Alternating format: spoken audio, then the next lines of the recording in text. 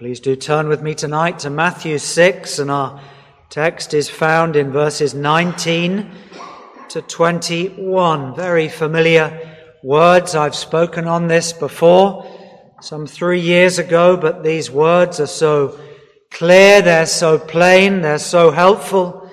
The Lord Jesus Christ said, "Lay not up for yourselves treasures upon earth." Then in verse 21, "For where your treasure is, there will your heart be also." The famous Sermon on the Mount. Who hasn't heard of this famous sermon? The greatest sermon, without a shadow of a doubt, at least by length in its recording, that has ever been preached by the greatest preacher, the Lord Jesus Christ. Full of pictures, full of symbols which are so helpful and yet so plain. Anybody reading these 3 chapters, surely we can understand most of what it says, at least on the surface. The Lord Jesus had gone up a mountain, and it wouldn't have been lost upon his hearers that as he was explaining the law, it would have reminded them of the time when he came down onto a mountain and he gave the law to Moses. This time he goes up a mountain, not a holy mountain, just an ordinary hillside. And he came and he taught the ordinary people. Well, the last time we remember that he came down and he spoke to Moses, there was thunder and lightning. The people were fearful. They were told to come no nearer. But this time again was different. The people were told to come. They could approach, they could listen. He spoke this time with a still small voice, but still just as powerful. The last time he came to speak to Moses, he came down on the mountain in the thunder and the lightning, and he spoke of death. The death that comes to all who cannot keep the law of God, and that's all of us. And yet this time he speaks of the way to life for all who've broken the laws of God can have life. And this is really what the Sermon on the Mount, Matthew 5, 6 and 7, is about: the kingdom of heaven, the kingdom of God, not the kingdom of earth. He draws an enormous contrast between the kingdom of earth, which leads to death, and the kingdom of heaven, which is the only way to life. And so the Lord Jesus comes and he sits down. That was the way which teachers did teach in those days. The scribes, the rabbis would sit down. But he wasn't copying them. I believe that when he sat down to teach, he was telling the people that he is the king. He had come and he would become the king, not the king of the Jews, but the king of all those that would trust him. But he was also sitting down because he would be the judge, king and judge. Well, we don't read much of the Lord Jesus. From the age of 12, when in a very succinct way the Gospels tell us that he grew in wisdom and in stature until the age of around about 30. We don't know exactly. It says about 30. It says that he started to come and to teach. Matthew 4 and verse 17 says these words: "From that time Jesus began to preach," around about age 30. And what's the first word that Matthew records as being the summation, the whole summary of his message? Was one word: repent. Repent, for the kingdom of heaven is at hand. An urgent message, a message that has a call. Leave the kingdom of this earth. The kingdom of heaven is just about to be launched.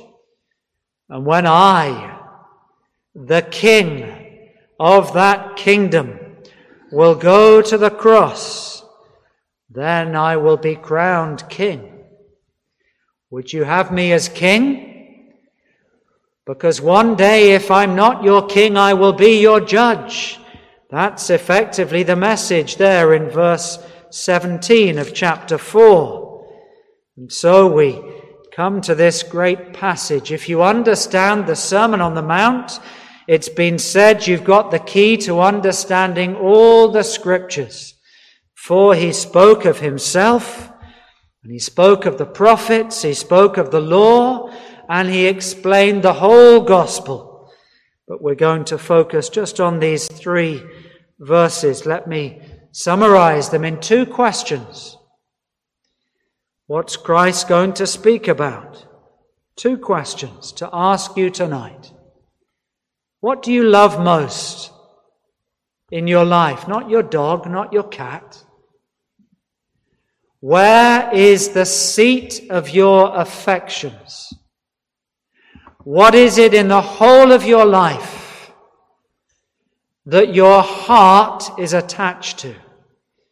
Now, it's not wrong to be attached to a husband, a wife, a mother, a father, a brother, a sister. That's good, that's right, but I'm not talking about that. That's natural.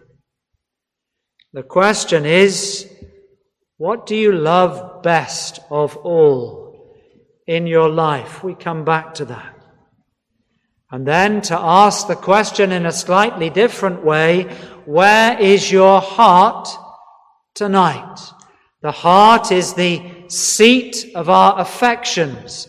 It's where our desires, our loves, our choices, our priorities emanate from.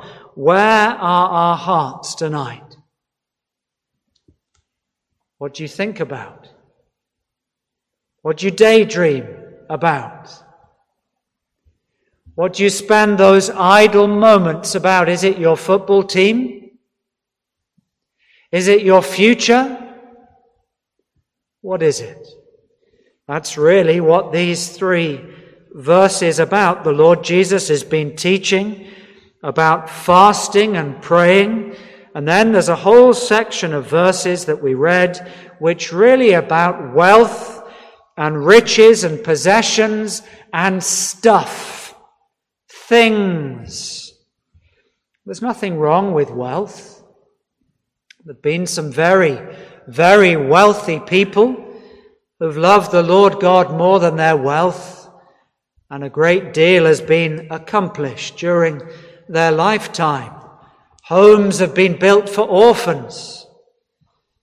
Thousands have been given what they didn't have. Many great institutions have been opened.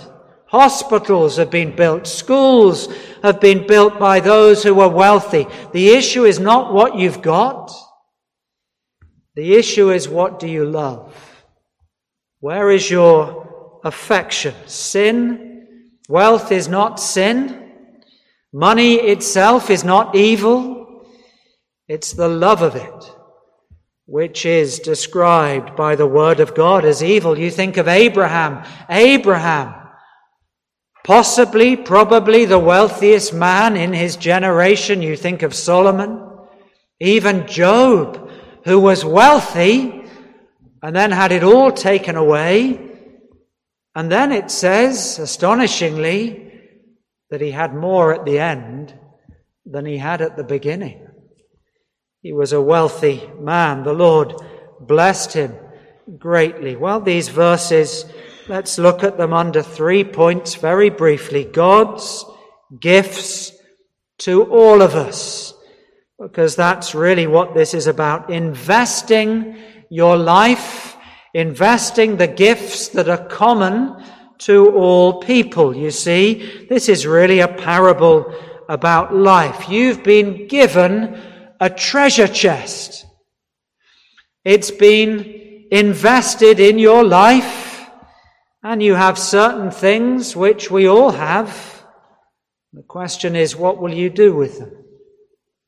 They're common to all.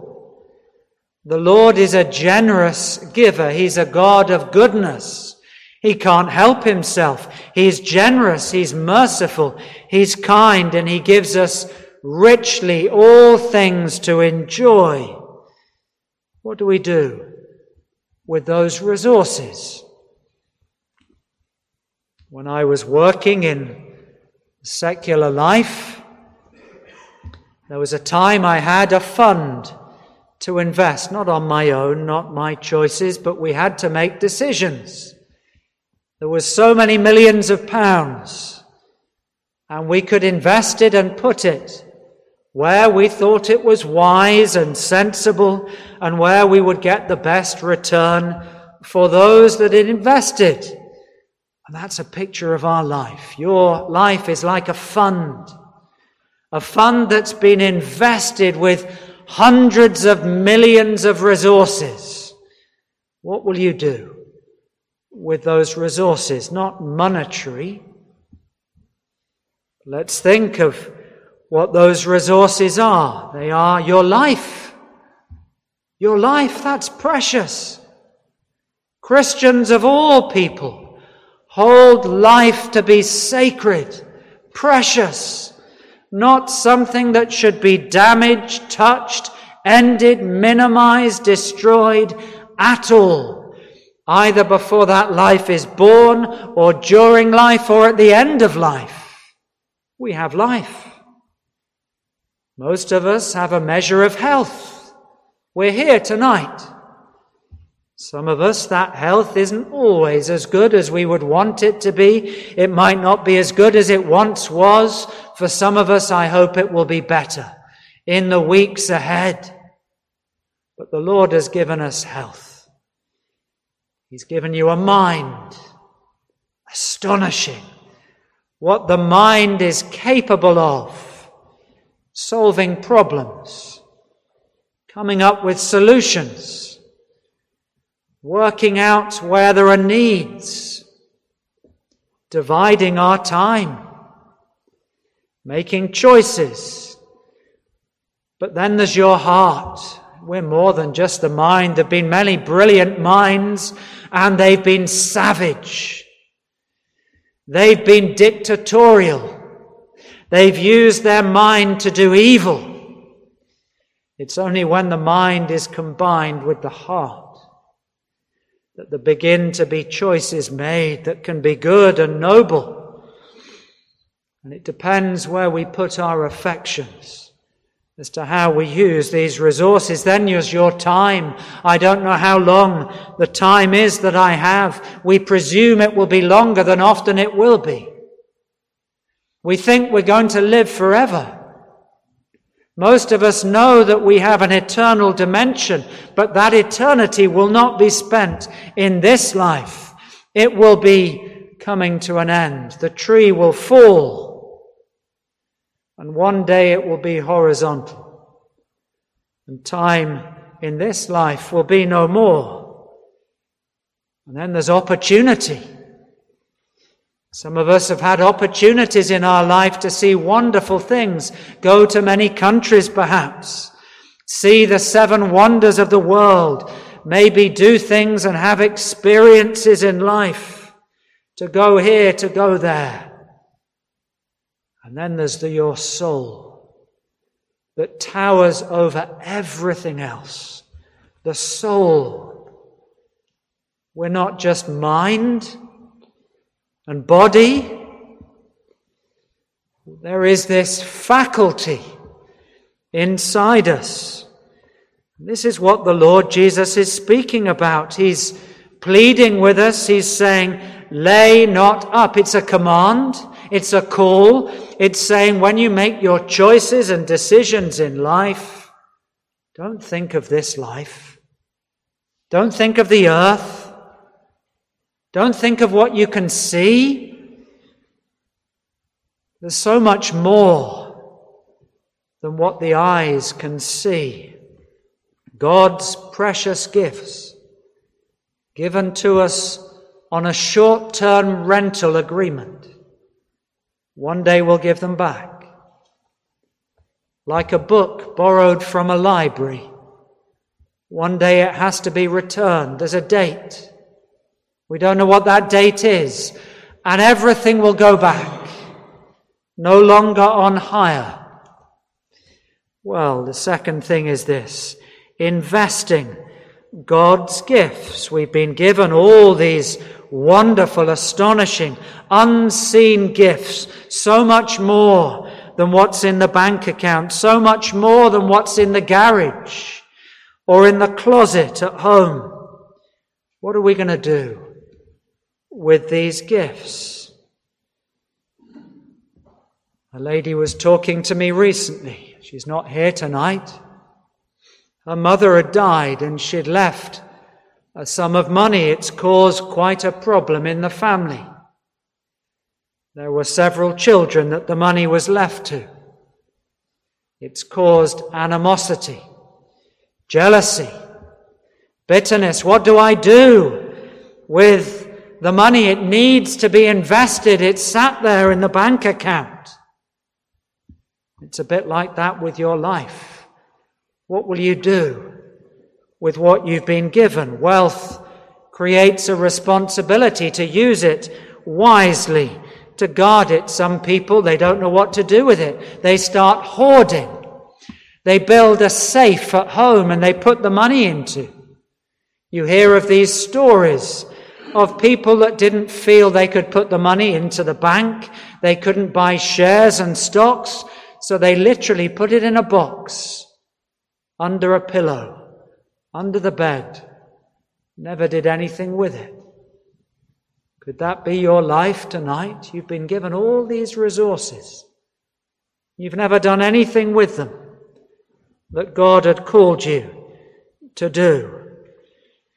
Some people hoard, don't they?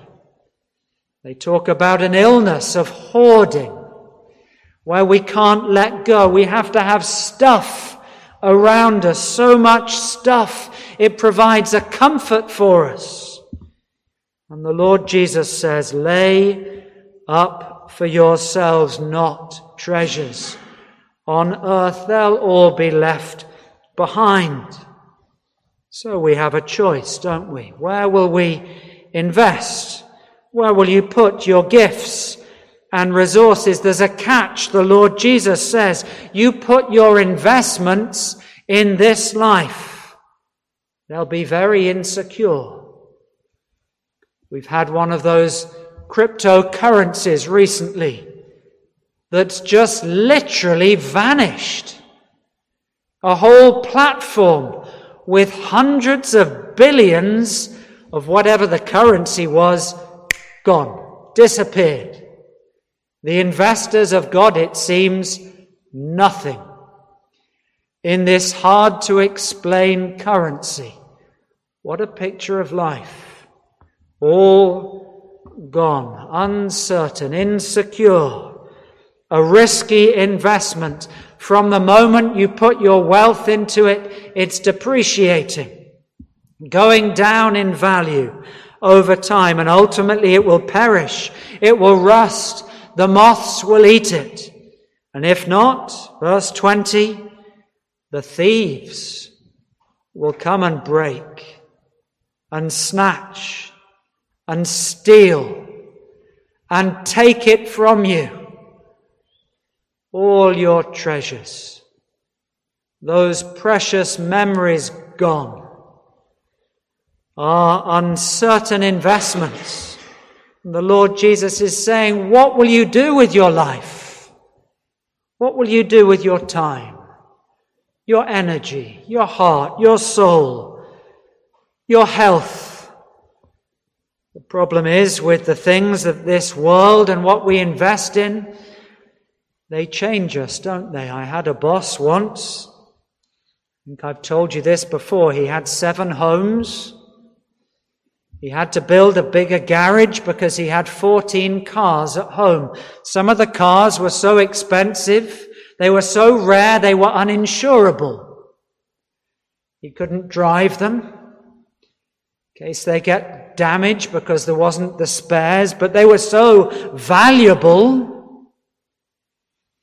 But after a while, they just caused him concern. You asked him on a Monday morning, what did you do? Oh, I had to fix this and fix that. They didn't give pleasure. They began to change his character. They made him greedy, covetous, more.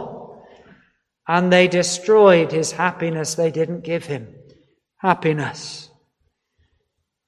Sometimes when we, in the olden days, used to go to the airport, if you were flying overseas, going to particular countries where they didn't use pounds and pence, you would go to that little kiosk and you would take your £100 and you would make an exchange and you would get another currency. And you know, really, that's what these verses are about. Two different currencies. I don't know which is the better currency. The pound didn't do so well last year, but you've got a currency in one hand and God has given it to you. And if you invest in this life, you're putting it into the worst currency that you possibly could have in your hands. I looked it up. It was the Sri Lankan rupee last year. It went down and down and down. That's what the Lord Jesus is saying. Lay not up for yourselves treasures in the currency of this world. Take all your goods, take all the gifts that God has given you and put them in the currency of heaven. That's the only appreciating currency. It goes up and up and up in value. And any Christian here tonight can tell you the treasures they're laying up in heaven, they become more precious, more valuable by every day that they live. And one day, they will not need faith to see them. All the treasures of heaven will be seen by sight. Go to the foreign exchange desk and take everything that you have, and in exchange for the best transaction ever. That's what Christ says. Lay up for yourselves treasures in heaven. Nobody can touch them. There's no foreign exchange market that will depreciate the treasures of heaven. Nobody can touch them, says the Lord Jesus. Moths won't eat them. Rust won't touch them. Thieves can't take them. They are certain. They are secure. What's this about? Who is the treasure? What is the treasure? Christ is speaking of himself. He's putting himself before the people. He's explaining the law in chapter 5 and chapter 6 and chapter 7. And he's pointing the people to himself and he's saying, I am the treasure. I am the pearl of greatest price. When you found me, you have everything. And he explains that he must be found. Once you've found Christ, you don't need anything else. You don't need a second car. You don't need a seventh home. You don't need diamonds. You don't need any other pleasures, even though there's good ones to have. Your treasure will be the Lord Jesus Christ. But he says something in verse 21 which is deeply profound. Your treasure and your heart are inextricably linked. What you love is your treasure. God says, where is your heart? Because where your heart is, that's where your treasure will be. That's what you prize. That's what you love. That's what you invest in. That's what you spend your time thinking about. But let me read you some verses from 1 Timothy chapter 6 and verse 17. They bring these verses to life. Paul is speaking to young Timothy, and he tells him this. He says, "Charge them that are rich in this world, that they be not high-minded, nor trust in uncertain riches, but instead to trust in the living God, who giveth us richly all things to enjoy, that they do good, that they be rich in good works, ready to distribute, willing to communicate, laying up in store for themselves a good foundation against the time to come, that they may lay hold on eternal life." You see, this is the Christian life. The Christian life is the one that invests for eternity. What happens in this life doesn't really matter. Whether your shares go up or down, whether your pension is worth X or Y, it really in the end sum does not matter. But he says, don't trust in uncertain riches, but instead put your treasure in heaven, in Christ, who gives you all things to enjoy. And such a person will be a person who's giving out, not a person who's building up, not a person who's investing in riches, but one who is rich in good works. Do you see the irony? He's got riches, but he gives. He's got assets, but he gives them away. He's willing to distribute. He's willing to communicate. He's laying up in store a good foundation. Let me be clear. It's not what we do that gets us to heaven. Up until the time we become a Christian, our investment is in this life. But when we find Christ, our hold on money, things, stuff, our attitude to it totally changes. Now, if we've got something, we'll let go. If we've got something, we'll give. If we've got something, we will give it to the one that needs it. And instead, you see what it says? We give and we empty our hands. What do we put in the hands? We lay hold and we seize eternal life in Christ Jesus. That's what we need. The treasure that none can destroy. And that's where our heart is. Where's your heart tonight? Do you love the Lord Jesus Christ with all your heart and with all your soul and with all your mind and with all your life? Is there nothing else that compares? If so, you're a Christian. You might have doubts. You might not yet have that assurance. But if you can say with me, my treasure is in heaven. My treasure is not here. And you have no fear for this life.